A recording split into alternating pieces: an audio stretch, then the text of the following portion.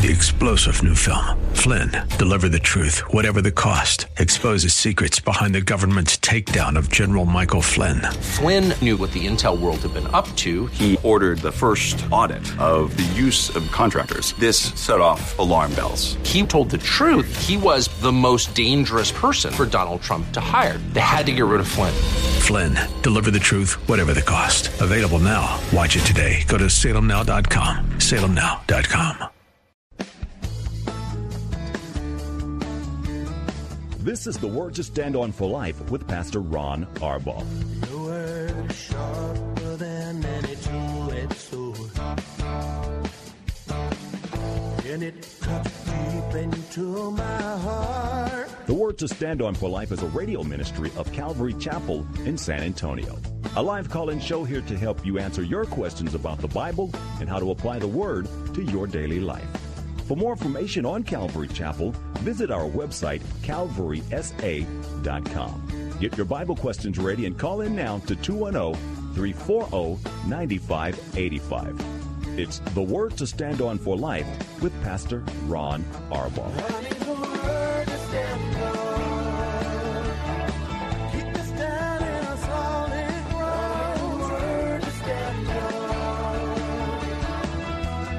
Welcome to the program. I'm Pastor Ron Arbaugh from Calvary Chapel in San Antonio, Texas. And as you are all aware by now, we made it through another week. This is the Friday edition of the show. It's also one more day till Joy of Jesus show, so we'll talk a little bit about that in a few moments. But I want to remind you, as I do every opening of the program, that this is a radio program dedicated to taking your phone calls and answering your Bible questions. Whatever's on your heart and mind, maybe you're going through something that's really difficult. I tell you all the time, the Bible has the answers, and we'll do the best that we can to help point you to those answers. Here's our phone numbers for your live calls: 340-9585. That's 340-9585. You can also call us toll-free if you're outside the local area at 877-630-KSLR. Numerically, that's 630-5757. You can email questions to us by emailing questions@calvarysa.com. You can also send your questions in via our free Calvary Chapel mobile app. If you're driving in your car, the safest way to call is to use the free KSLR mobile app. Just hit the Call Now button and you'll be connected directly to our studio. We are on the verge of tomorrow's Joy of Jesus event at Travis Park tomorrow at 11 o'clock from 11 till 3, actually 3 in the afternoon. Travis Park is located in the heart of downtown San Antonio, and we invite you to come out and just have a blast. Just have a blast. The temperature is going to be a little cooler than I like, but it'll be comfortable for everybody else. Our people will be out there about 6 in the morning getting everything set up. There's so much going on. It takes more time than I have to describe. We've been talking about it for a week, but we'd love to have you. If you are in this listening audience and you come out tomorrow, find somebody in a blue shirt and tell them to find Pastor Ron and Paula, because we'd like to meet you face to face. Going to be a great, great time. So that's tomorrow at Travis Park in downtown San Antonio. Now I have to take just 30 seconds for a personal note. I understand my dear sweet Melody is not feeling well, and she keeps saying, it's okay, I'll be better by tomorrow. I'll be better by Joy of Jesus time. So Melody, we're praying for you, and I'm asking Jesus to give your body strength and to get rid of the junk you've got, and tomorrow you'll be able to do what you always do so well at Joy of Jesus, that's to dance and have fun and tell people about Jesus. So we're praying for you, sweetheart. I'm sorry you're not feeling well.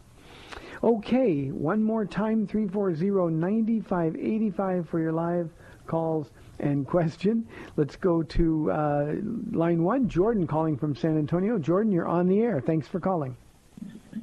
Hey, Pastor Ron. It's I called you yesterday asking you about marijuana, and I appreciate your advice that you gave me. I took it to heart, and I decided, I've looked up a lot of things, a lot of what other preachers have to say on it, and it's hard to say that they're not being genuine because they all say the same thing you're saying. It's a sin and it's wrong, and I decided that it's something I need to put behind me because I have smoked it for pleasure, not for medical reasons. Yeah. Now, the issue I have a twofold question here. Okay. As you said, are you a born-again Christian yesterday? And I would say that I am. But I want to know how you know you have the Holy Spirit in you, one. And then number two is, after doing multiple, research searches on is it a sin and why I should quit, I decided to tell my wife, it's something that I think we need to get out of our house and put behind us. And she struggles with anxiety and depression. Now, she told that, well, that's fine, but, I'm just going to have to get a doctor's prescribed medication for it, because she thinks that she needs medication for it. I think anxiety and depression is something that's something that you can, in a sense, control and overcome with the right willpower. Now, my question is I know that something like a Xanax or whatever those antidepressants are is a lot worse than weed would be, and weed has seemed to be really helping, especially because I have a 2-year-old son at home. I don't want, her to be taking a Xanax to help with her depression, because that's an antidepressant, because in the past I have taken those before. Really, and it's not good, especially if you're going to be rearing, a child. It's something that I think is really damaging, both to your health and just for your functionality. It really takes you out of your right frame of mind, those prescription drugs. So my question on the second question is how do I go about? What do I do? Do I let her continue to use that to help with her depression, or do we go see a doctor and get a prescription? That's what's going to happen. And I think that's way worse for her health, way worse for her. You can't serve God when you're on those types of medications, and even at a moderate dose. I remember taking a small moderate dose, I'd pass out, and you just can't remember anything on a Xanax. Yeah. So, I'm kind of I understand. I understand the question, Jordan. Thank you very much. I'm going to ask you to listen on the radio only because we're getting some breakup in your phone, and I've got a lot to say, and it's really, really important. And I think I can help both you and your wife. So thank you very, very much, Jordan. I appreciate so much. The first thing, Jordan, that I want to say to you is I want you to realize at this moment how proud, how pleased Jesus is with the choice you've made. You've decided of your own free will to put something that you decided was sinful down in order to please God. And he would want you to know, if you could hear his voice audibly, Jordan, what he would be saying is, I knew that's who you are. I knew that you belong to me. And in fact, when I asked you yesterday, Jordan, if you were born again, and it's really, really important, you just answered the question because you made the difficult choice and you did it for Jesus. And that's what born-again Christians do. So thank you for being obedient. Thank you for deciding that your relationship with God through Jesus Christ was more important than getting high, even in moderation. He is so very, very pleased. I couldn't be more thrilled. Now, first question is, and it's the easiest one to answer, is how do you know you have the Holy Spirit? We know because he promised. Every born-again Christian has the Holy Spirit. It was the post-resurrection Jesus that leaned over and breathed on his disciples who will be apostles and said, receive ye the Holy Spirit of God. And that was an initial infilling of God's Spirit. The Bible says that the Spirit of God, upon the time that we're regenerated, we're born again, the Spirit has been given to us as a deposit, guaranteeing our inheritance. That Spirit is not just partially God, a junior partner in the Trinity. He is fully God. He is another Jesus, just in a different form. Rather than physical, Jesus said, I will send you another Comforter, another Counselor, and he will be in you and he will be with you. And that's Jesus saying that he will be with us and he will be in us. So you've got the Holy Spirit. Now, Jordan, what you're going to experience is the power of the Holy Spirit. I'm not going to get there tonight, but in Acts chapter 5, verse 32, I was going to teach on Acts chapter 5 tonight and finish the chapter, but I'm going to use just a few verses in our study tonight to really talk about joy of Jesus and what we're doing tonight, and draw some parallels between the first century church and what we're going out to do tomorrow. But Acts 5:32 says that God gives the Holy Spirit to those who obey. And the context there is in power. And you now, Jordan, have given our Lord an opportunity to fill you with power. It's a different relationship. The Spirit is in you. He will never leave you. But his power comes upon you when we take steps of obedience. And that's exactly what you've done. So we know it, not because we get goosebumps. We know it. Because you wouldn't have made the decision that you made after researching the question you asked yesterday, had you not had the person of the Holy Spirit in you. So I'm really, really proud. I'm really, really relieved for you and grateful. One thing you need to do, and we didn't talk about this yesterday, and that's okay, but I just want to, in as strong a terms as I possibly can, to encourage you to be a part of a healthy, thriving, Bible-teaching church. Doesn't have to be our church. I don't even know if you live in the same area where we are. But you and your wife together need to go to a church and learn to fall in love with Jesus. You need to learn who he is. You see, you made a tough decision, but the reason you struggled with the decision in the first place was because Jesus was a stranger to you. He was your Savior, but you didn't know him well.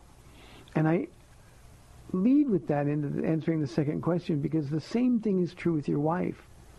Now, what she's going to see is a different Jordan. She's going to see a Jordan who has the joy of the Lord without marijuana. She's going to see a Jordan whose only crutch is the person of Jesus Christ. And God's going to use you, Jordan, to encourage her to get to know him as well. So now's the time that you and your wife together, you sit down and start reading the Bible together. It doesn't have to be in huge chunks. I'm not talking about sacrificing all of your time. But get up in the morning and you read a chapter. I'm sorry, Jordan, you read a chapter, let her read a chapter, and then talk about it. Now start with the beginning of a book and don't stop till you get to the end of a book. You can read maybe just the first chapter. Start with the Gospel of John. You read the chapter out loud, let her read it back to you out loud, and then you can talk about it. I promise the Holy Spirit's going to start moving, and she is going to learn that she is able. She is really able to deal with anxiety and depression, because the Bible tells us that in his presence is the fullness of joy. It doesn't mean that she's going to be happy all the time. It doesn't mean that all of the problems are going to go away. But what it means is that the Spirit of God is stronger than Xanax. The Spirit of God is stronger than marijuana. So I would at least avoid going to a doctor. A doctor is going to prescribe antidepressants, and they do that so quickly. So unless her condition is severe, you and her together, you hold her hand, you look into her eyes, and tell her that we'll go through this together. I know you have anxiety, and I know you're prone to depression, but let's let Jesus take over our lives.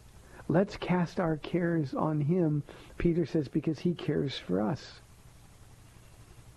And the more you get to know Jesus, and as you and your wife do this together, imagine the future that you're creating for your child and any future children that you have. Imagine the example you're setting. A sober husband full of the joy of the Lord. A sober wife in your house full of the joy of the Lord. A sober mom and dad for your child. And Jordan, I can just promise you that the Lord won't disappoint you. You walk to him and he'll run to you. And this is something that you and your wife need to do together. Now, I understand something that I hope you understand. That this all sounds sort of simple, but it's because you don't really know him yet. You don't really know him yet. And when you and your wife sit together, reading the Word, letting Jesus minister to you, He'll change everything. I'm talking, these are the promises of the Word of God. I've seen this very thing happen more times than I can communicate. As people are full of Jesus, all this other stuff in the world goes away. My final thought on this, Jordan. We've got people here who can help you. Again, I don't know if you're attached to a church. If you are, your church has people that can help you. But we've got people here who've gone through the same kind of things, and people that can help. And you'll find the most loving group of people ever. So give Jesus the opportunity to really, really rule and reign in your lives. Get to know this stranger. Open your Bibles and let him thrill you both. I couldn't be more pleased. Jordan, thank you for this wonderful, wonderful praise report. I'm full of the joy of Jesus already, and it's not even tomorrow yet. So thank you, Jordan. 340-9585 for your live calls and questions. Let me also say this.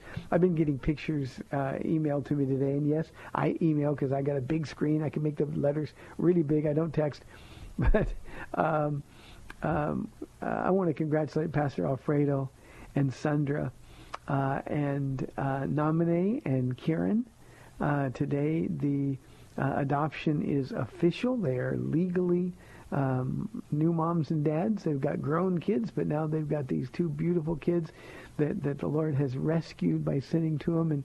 And to see all the support that you got from our church family down at the courthouse, it was thrilling to me. Paula sent me the pictures, and I told her I just love our church. I just love these people. Alfredo and Sandra, thank you for making this adoption possible. Thank you so much. Oh, I'm thrilled. Jordan made my day. He doesn't even know it yet. Doesn't even know me, and he's made my day. Here's a question from Patrick. Proverbs 22 says that we're to train up a child in the way they should go, and they will not depart from it. And it's literally, in the end, they will not depart of it. Here's the question. Why do so many kids leave the faith? And is that a verse that we can depend on? Patrick, what you've got to understand about the poetic books. Job is a poetic book. Psalms, obviously. Proverbs, Ecclesiastes, Song of Solomon. They're poetic in form. And so we don't make doctrine out of this. This is a general rule. In the Jewish mindset, the word was to be read, the word was to be communicated, the stories about God's faithfulness were to be communicated to the children over and over and over, day after day. It was just the way the family was put together. And Solomon in Proverbs 22 is just saying this is a general principle. This isn't a specific promise that we can make doctrine from. Obviously, we know that a lot of kids leave the faith, but they leave the faith because they weren't really saved in the first place. And I think our problem in the United States is we raise a kid in our home. We make him go to church. He gets part in the kids' church or youth group. Then they go away to school and they go into the workforce, and they forget all about Jesus when they're tempted with sin. But the people that depart were people that never made their own choice. You see, parents can't raise children to be Christian. They can raise children to tell them about Jesus. They can make them go to church, and they should, by the way. But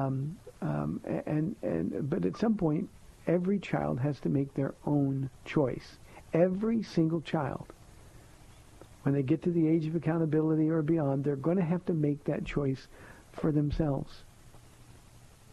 And I wish a parent's prayers could guarantee salvation, but everyone makes that decision on their own.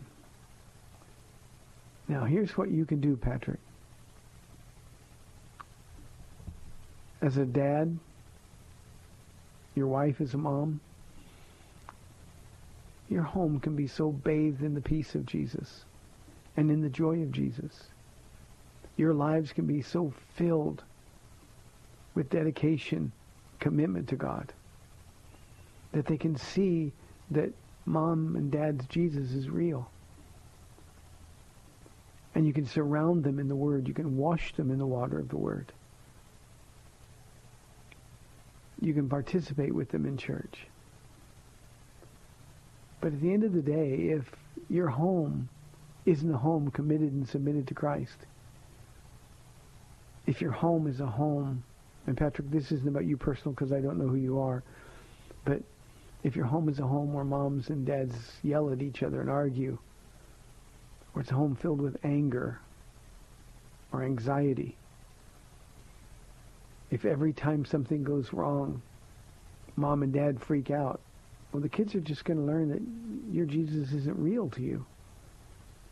He's a name that you proclaim, and he's somebody they hear about at church, but the value has to be recognizable for your children. And I promise you that if you raise your children up like that, even if they make bad choices, they will return to the Lord, because at some point they're going to get desperate enough to say, I want my mom and dad's Jesus. I want the kind of peace in my house, in my heart, that I had in the house growing up. But believe me, the enemy is going to use any bit of hypocrisy. When as parents we say one thing, with our lips it's Jesus, but with our actions it's anything but, we're going to frustrate our kids. In Ephesians, Paul says, fathers, do not embitter, one translation says. Another translation says, exasperate your children. We're consistently joyful. Again, it doesn't mean artificially happy. It just means that we have the joy of the Lord even when things are difficult. If your children see you go to him first in prayer instead of trying to take matters into your own hands. If your children hear a mom and dad who will occasionally mess up and then come to them and say, you know what we did was sin, we're sorry. And we want you guys to hold us accountable because we don't want to misrepresent Jesus. And they can hear the genuine heart of a believer. Well, when you raise them like that, Patrick, I can pretty well promise that when they leave the faith, when they make bad choices, we know the Holy Spirit's going to be right there, taking them by the hand, bringing them back to the Jesus they were raised for. So I hope that helps, Patrick. Remember, the poetic books are not books that we can make doctrine out of. These are general principles, and generally this is true. So you can depend on it in that sense, but this isn't a very specific promise that if we do all the right things, check all the right boxes, that everything is going to be okay. So Patrick, I hope that helps. I think we're inside about 3.5 minutes left for this half of the program. 340-9585 for live calls and questions. Here is a question from our email inbox from Drew. He says, good day, my friend. Thank you, Drew. I'm on the West Coast next 8 days with my job. I pray tomorrow's Joy of Jesus event is a day steeped in Jesus' love and compassion. God bless you all. Oh, Drew, thanks. It matters so much that you're thinking about us. Have a good time in California. You'd have more fun if you were here with us at Travis Park.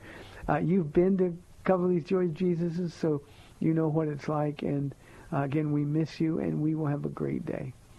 You know, with the time that we have left, let me just talk about Joy of Jesus before we go to some other questions, because I don't think we have enough time to answer a full question. But if Drew were here, here's what he'd tell you. Walk onto the park at Travis Park, and you'd see more activity than you could possibly imagine. You'd see, right from the beginning, 2 really, really long lines. And that's the homeless population and anybody else in the park who's there for food. And we're going to be cooking hamburgers and sausages and all kinds of food this year. We got more food than we know what to do with. Drinks and all the other kind of stuff. But there's going to be a really, really long line going by the place where the food is going to be cooked. We're going to have 2 huge barbecues out there grilling the hamburgers and the sausage and all those things. So you'd see that really long line. There's opportunities to talk to the people in line while they're waiting. Tell them about Jesus. You'd see another really long line in the area that we've set aside for clothing. We give away a lot of clothing and coats and backpacks and mats that our church has been making, sweaters and all kinds of things, shoes, just everything. And I mean, not a little bit of clothing, tons and tons of clothing. And you're going to see the friendliest people in the world who are going to be handing that clothing out, helping people shop. We have it set up so it'll be like everybody will have their own little personal shopper to help them find the things that they're looking for. You'll see some people from Malta Medical. Our entire medical staff will be there, doctors and nurses. They'll be there treating people in the park who are in need of medical care. At the same time, others will just be over there getting checked out, and some really neat things. You'll see a super secure children's area with more security, and so we can take the kids in there. They can play and have a blast while moms and dads are out sharing Jesus with the people in the park. You'll see music. You'll see all kinds of things you don't want to miss. So, Drew, thank you very, very much. And we miss you. Hey, we've got 30 minutes left in the week. You've been listening to The Word to Stand On for Life. 340-9585 for your live calls and questions, or toll free 877-630-KSLR. We will be back in 2 minutes.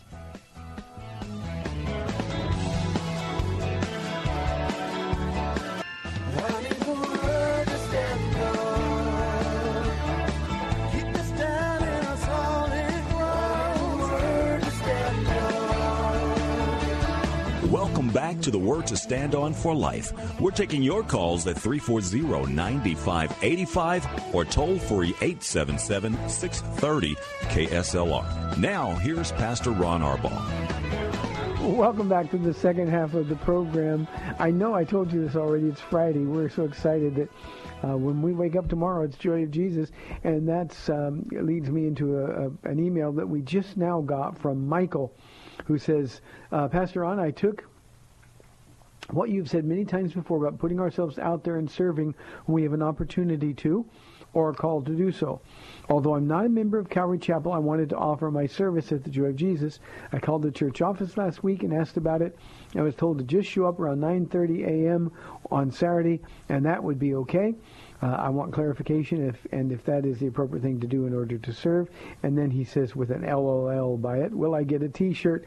Thank you for your time. I'm praying for the successful outreach and execution of Joy of Jesus. Michael, thank you for your prayers. I appreciate it very, very much. Michael, if you want to show up even earlier than that, we're going to have people out there really, really early. So if you want to get out there in the dark, 6:30, 7 o'clock, 7 o'clock, I'm being notified. There is a lot of setup to do, lots and lots of stuff, and we would love to have your help. So anytime, and if you don't get there until 9:30, just ask somebody for directions. How can I help? What kind of service do you need? And they will help you and tell you where you can serve. But there's always a lot to do. One of the things, Michael, that you can do, other than just the work of setting up and tearing down, and by the way, we need a lot of help tearing down tomorrow at the end of the event as well, so if you can stick around, that would be a real blessing. But one of the things that you can do is just remember that the people in the park, especially those who are homeless, are really the lost, the hurting, the hungry, the broken, the needy, and the confused, and they need people just to share Jesus with them. It's not a thing that you check off your box. It's not, here's the Romans road. It's just talking to people. It's loving them and touching them. One of the things that I've learned over the 19 years now that we've been doing this is that people respond to touch. Now, there's a lot of mental illness in the homeless community. So when somebody talks to me, Michael, what I always do is say, look, I'm a hugger. Can I hug you? And I wait for their permission, and then I've never had anybody say no. I had one guy say no one time, and then he goes, no, it's okay. So it's just an opportunity. It's not us doing a bunch of stuff. Now, we're going to be out there. We're going to be working hard. But it's an opportunity to be Jesus' arms and be his heart. So thank you for taking an interest. I'm thrilled for you. Can't wait to see you out there. Unfortunately, we had to have our T-shirt orders in. We had more T-shirts this year than ever before, and we do that so that we can identify the people we're serving. You might want to wear a dark blue T-shirt if you've got one, or a royal blue T-shirt if you've got one, and that way you'll fit right in. If there are extras out there in the middle of the day, people sometimes they can't come, they get sick or something, there might be some T-shirts after the fact. One of the neat things that's happening here tonight, I know, for example, Paula is going to be wearing last year's Joy of Jesus T-shirt, and we've had people doing this, wearing previous year's Joy of Jesus T-shirts, getting up. So tomorrow they'll be breaking out their brand new ones. My producer's sitting here in the office now with last year's Joy of Jesus T-shirt as well. So, Michael, thank you very, very much. Men and women that step out by faith, and especially when they step a little bit out of their comfort zones, they're in a place where their lives are going to change forever.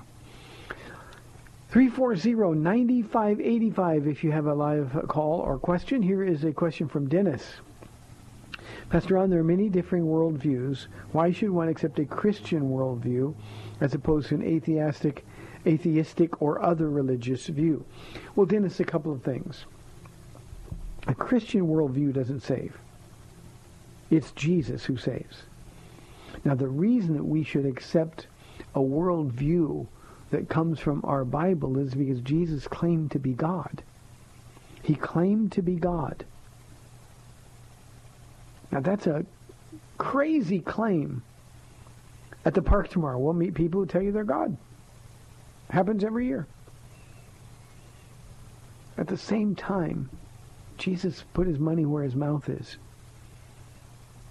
Jesus submitted himself unto death. Talk about humility. But even greater, because he didn't stay dead. That validated everything that he said. The reason that we should accept a Christian worldview is because Jesus said he was the way, the truth, and the life.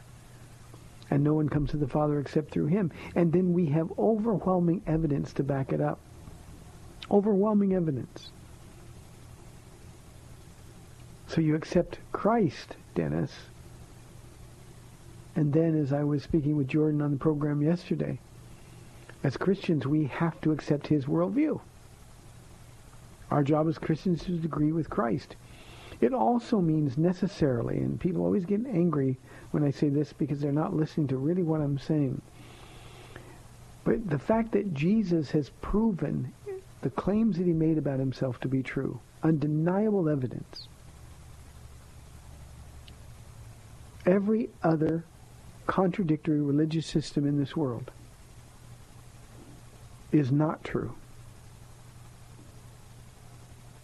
An atheistic worldview, you mentioned that. Our Bible says a fool says in his heart there is no God. God has made his presence known. The heavens declare the glory of God. Day after day they pour forth speech. There's no nation or language where they're not heard or understood. So that's why we accept a Christian worldview, because we've accepted Jesus Christ.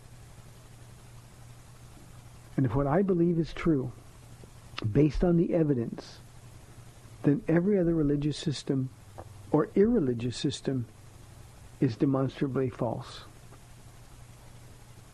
People can believe something sincerely. In fact, that's in part what I'm going to talk about Sunday morning in our study in Romans chapter 10. But sincerity is not the measure from heaven. Zeal is not the measure from heaven. The measure from heaven is truth. What's true? And we've lost that in our church culture. We lost it in our American culture. There can't be more than one truth. If anything contradicts with what we know to be true, then it is patently untrue. So, Dennis, I hope that answers your question. Thank you very much. Here's a question from... I got a question that just came in. Let me go there first. Let me do this one. Here's a question from Rachel. Pastor Ron, should we pray only the Lord's Prayer? No, Rachel, the Lord's Prayer, it's a model for prayer. It's not the Lord's Prayer. His prayer is John chapter 17, and it's glorious. But this is how he teaches us to pray. And the Lord's Prayer is sort of an outline. Rachel, let me recommend to you a teaching I did in the Gospel of Matthew on the Lord's Prayer. I think I took several weeks to do it, so you can listen to it. All of our stuff is free online. Go to the Gospel of Matthew in the appropriate chapter, and maybe that'll give you some direction. But the idea here is that the Lord's Prayer is an outline. Our Father, which art in heaven. The first thing, if you stop, and I'm going to just take this one example to sort of fill in the space. If you have to be able to start this prayer with Our Father. That means you're an adopted son or an adopted daughter. It means you have to be born again. So the first thing when we pray that, our first question should be, can I say that? We can say Father God, but if we don't know him through Jesus Christ, then we have no access. So we've got to come to grips with our Father. When it says he lives in heaven, our Father which art in heaven, if we stop and think about that for a moment, we think that means he's, according to Psalm 29, enthroned above the judgment. It means he is the bridge that allows us to escape the judgment of God's wrath on earth. But it also means that he's in a position where his perspective, he can see everything. If he's in heaven, he's enthroned above the judgment, and by believing in him we're saved from judgment. It also then necessarily means that he's got us in his sight at all times. He knows what's going to happen the next 10 minutes. He knows what's going to happen the next 10 years. And so we can say, Our Father, you're my Father. I'm a believer. Thank you, Jesus. But then you can say, Lord, you've got all of the problems that I'm struggling with already figured out because you know these things. Now, that's just one line. And it shows you how to kind of fill in the blanks. Give us this day our daily bread. You can rejoice because he provides our daily needs. Forgive us our sins as we forgive others. It forces us to look into our heart. Lord, have I forgiven others? If I'm asking you to forgive me the way I forgive others, does that mean if I'm not forgiving others that I'm asking you not to forgive me? I mean, there's so much depth there. So Rachel, no, we're not only supposed to pray that. Let me make you one other suggestion. Read the prayers in Colossians chapter 1, chapter 3. Also the prayers in Paul's letter to the Ephesians. If you really want to learn how to pray, listen to those prayers. Read them out loud, and you can apply so much of those prayers to you. You know those are prayers in the will of God because they were written by the Spirit of God. You can look at the prayer in Daniel chapters 9 and 10 after the vision.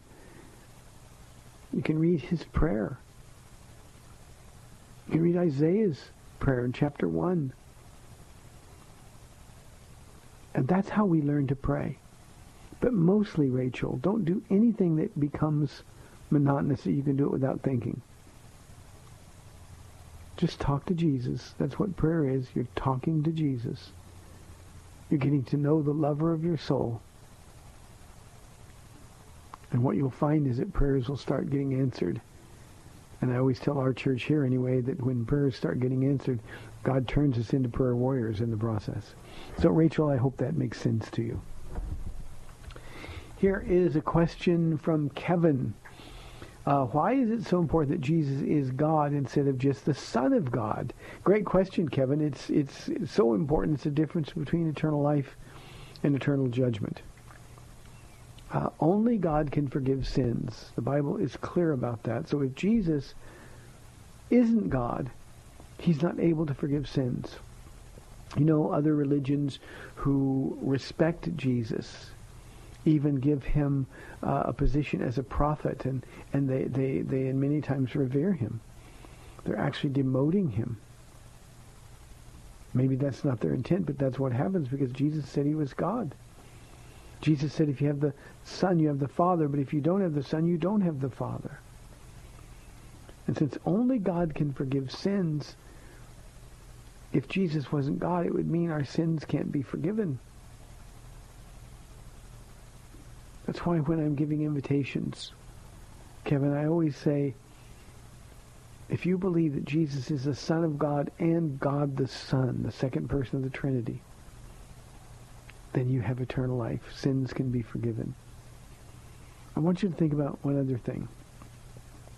And this always freaks people out, but I think it's important. What if only the Father was God and Jesus was just the Son of God?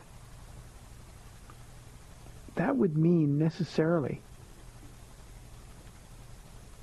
that God the Father didn't love us enough to die for us. He loved us enough to send his Son, but he didn't love us enough to die himself. But no, because Jesus is God. God actually died for us on that cross. Kevin, you remember the story when Abraham was asked to sacrifice his son, his only son, Isaac. A 3-day torturous walk to the hill that we know as Calvary. At some point, Isaac, who was not a little boy like the children's stories indicate, probably anywhere between 17 and 22 or 23 years of age. Father, we have the wood for the fire. We have the knife. We have everything we need for the sacrifice, but where's the lamb? And Abraham, with great faith, said, God will provide himself a lamb. But that lamb was God, not just the Son of God. Kevin, that's why it's so important. If you have a Jesus who isn't God, then you have a Jesus that's incapable of saving. When we understand that, then the difference, as I said, is the difference between eternal life and eternal torment. So, Kevin, thank you for the question. Here is an anonymous question that's always difficult for me to answer when I get questions like this. Pastor Ron, as a pastor, what is your biggest struggle or trial? Let me say, and I don't mean to be flippant about this, but my biggest trial is always the one I'm in now. I can look back at all the trials we've been through in all of our years walking with the Lord and the 22 and a half years that we've been here at Calvary Chapel of San Antonio. And you know, now I can look back at them, and while they were huge trials when I was going through them, they're really not that big a deal now. Why? Because I'm on the other side of them. So it's always the trial that you're in now. In terms of a struggle, Anonymous, I think my biggest struggle is managing, and I don't mean that by self-effort, but just managing the heartbreak. I've said on this program before, my life is filled with such joy. Overwhelming joy. An example, I got the pictures today, and it looks in the picture, I don't know how many were there, but it looks like there's 40 people who went down to support Pastor Alfredo and Sandra in this adoption hearing to get it all finalized. You know, the question is asked, is there support for these two children in your home? And there's all these people, crazy people, who are there saying yes. My life is so filled with joy because of the hearts of those people. But it is also true that my heart is always broken. It's always broken. I watch people who God loves, people that I believe love God, but I watch them make horrible choices that have consequences. We have people get so filled with joy of the Lord, they get filled with the Holy Spirit, and then they get lazy and they sort of drift back into their old lives, and I got to tell you, that hurts more than I can communicate. When I see people that I love, people that God loves, who are in pain, when I see people who are consumed with guilt because they don't understand that Jesus died to remove all guilt, when I see people that I love who are trying to please God by doing good stuff, instead of just understanding that God is already thrilled with them. It hurts. When I see a husband or a wife leave their spouse for somebody else and rationalize it by saying, God wants me to be happy, so I prayed and God said this is okay, it hurts more than I can communicate. So that's always going to be my biggest struggle. And even with all of that, and it never goes away, the joy is overwhelming. I've asked many times, Anonymous, I've asked Jesus, how did you do it, Lord? Now, I know he's God, he can do everything, but how did you balance the pain with the joy? And the only way to do it is to be in the presence of the Lord. One other comment on this, Anonymous, the trial part of it. It would be dishonest if I didn't say our biggest trial here is always money here at Calvary Chapel. We don't ask for money. We never let our needs be known. It costs a fortune to do what we do here. Everything is free. And it never goes away. It's like an elephant sitting on my chest when I go to bed. That elephant is still there every morning. And so that's a very practical struggle, a trial that hasn't changed in 22 and a half years. So those, I guess that's as honest as I can be with those things. Let's go to Troy calling from San Antonio on line 1. Troy, thanks for calling. You're on the air. Hey, Pastor Ron. How you doing? I'm doing well, thank you. I'm reading the book of Hebrews, and I know that in the past you just said that you don't know for sure, but you, in your heart, you believe that Paul is most likely the writer of Hebrews.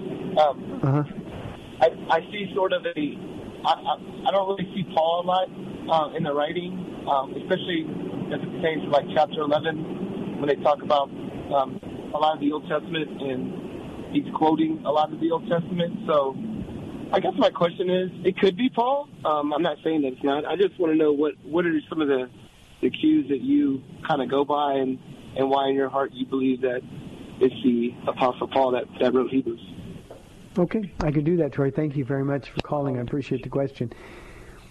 You know, I was one of those guys when I first started really, really digging into the Word and had all these questions. I was one who really wanted to find an alternative to Paul. You know, the King James Bible says the Epistle of St. Paul to the Hebrews. But you know, I was studying, and I wanted to prove it was Barnabas, or I wanted to prove it was Apollos, and there's no way to do it. And at some point you get to the place where you know it's not so important that you know for sure. You know, Hebrews, because the author isn't identified as an apostle, was one of the last books to be accepted into the canon of Scripture. There was a lot of struggle over accepting the book of Hebrews in the canon. And I guess in my pride, I thought I could solve the problem, but there was no answer. When I finally got to the place where it was okay that I didn't know, and then reading it over and over and over. Now, I don't mean to sound super spiritual when I say this, but I've read the book of Hebrews conservatively 100 times. And I know the heart of the Apostle Paul so well.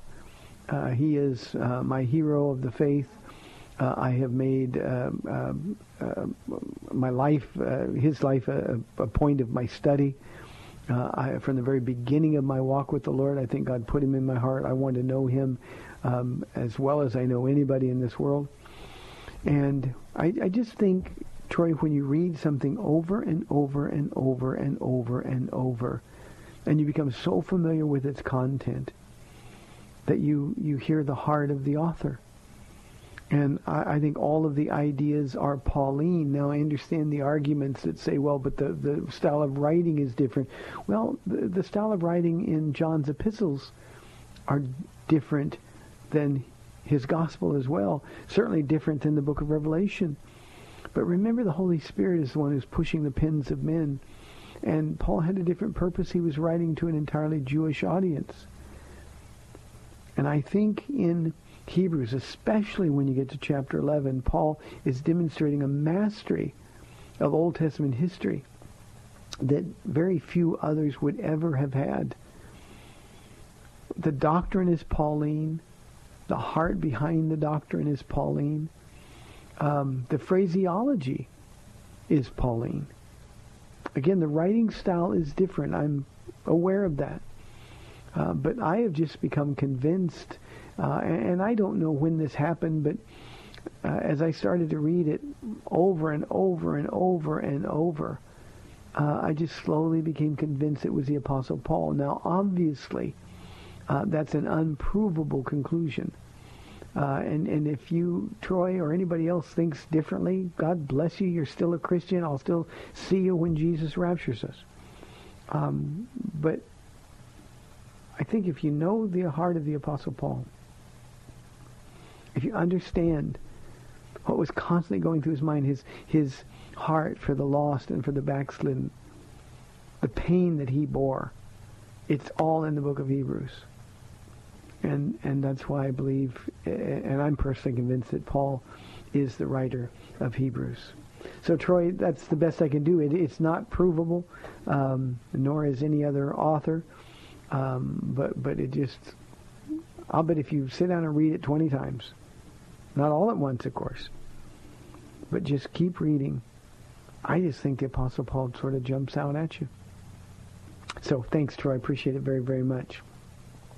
We're inside our last minute, so let me remind you, tomorrow, Travis Park, 11 o'clock to 3 o'clock, our 19th annual Joy of Jesus Festival, our celebration. People are going to get saved tomorrow. Imagine that. We're going to get up in the morning, and people are going to get saved.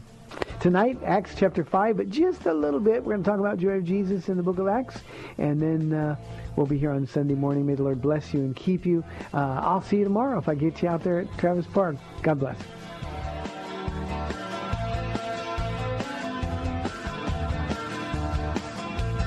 Thanks for spending this time with Calvary Chapel's The Word to Stand On for Life with Pastor Ron Arbaugh. The Word to Stand On for Life is on every weekday afternoon at 4, and Pastor Ron invites you to find out more about Calvary Chapel at calvarysa.com. The Word to Stand On for Life was sponsored by Calvary Chapel of San Antonio.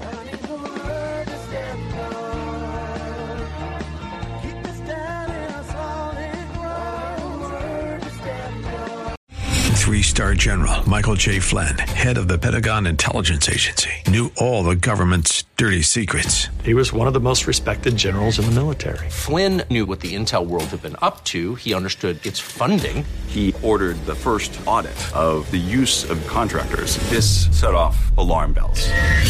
The explosive new documentary, Flynn, Deliver the Truth, Whatever the Cost, uncovers the facts behind this scandal. Flynn told the truth. He was the most dangerous person for Donald Trump to hire. I find out the worst enemy that I'm going to face in my life is right here in America. They took my assessment and they wanted me to change it. And I was like, I'm not changing it. They had to get rid of Flynn.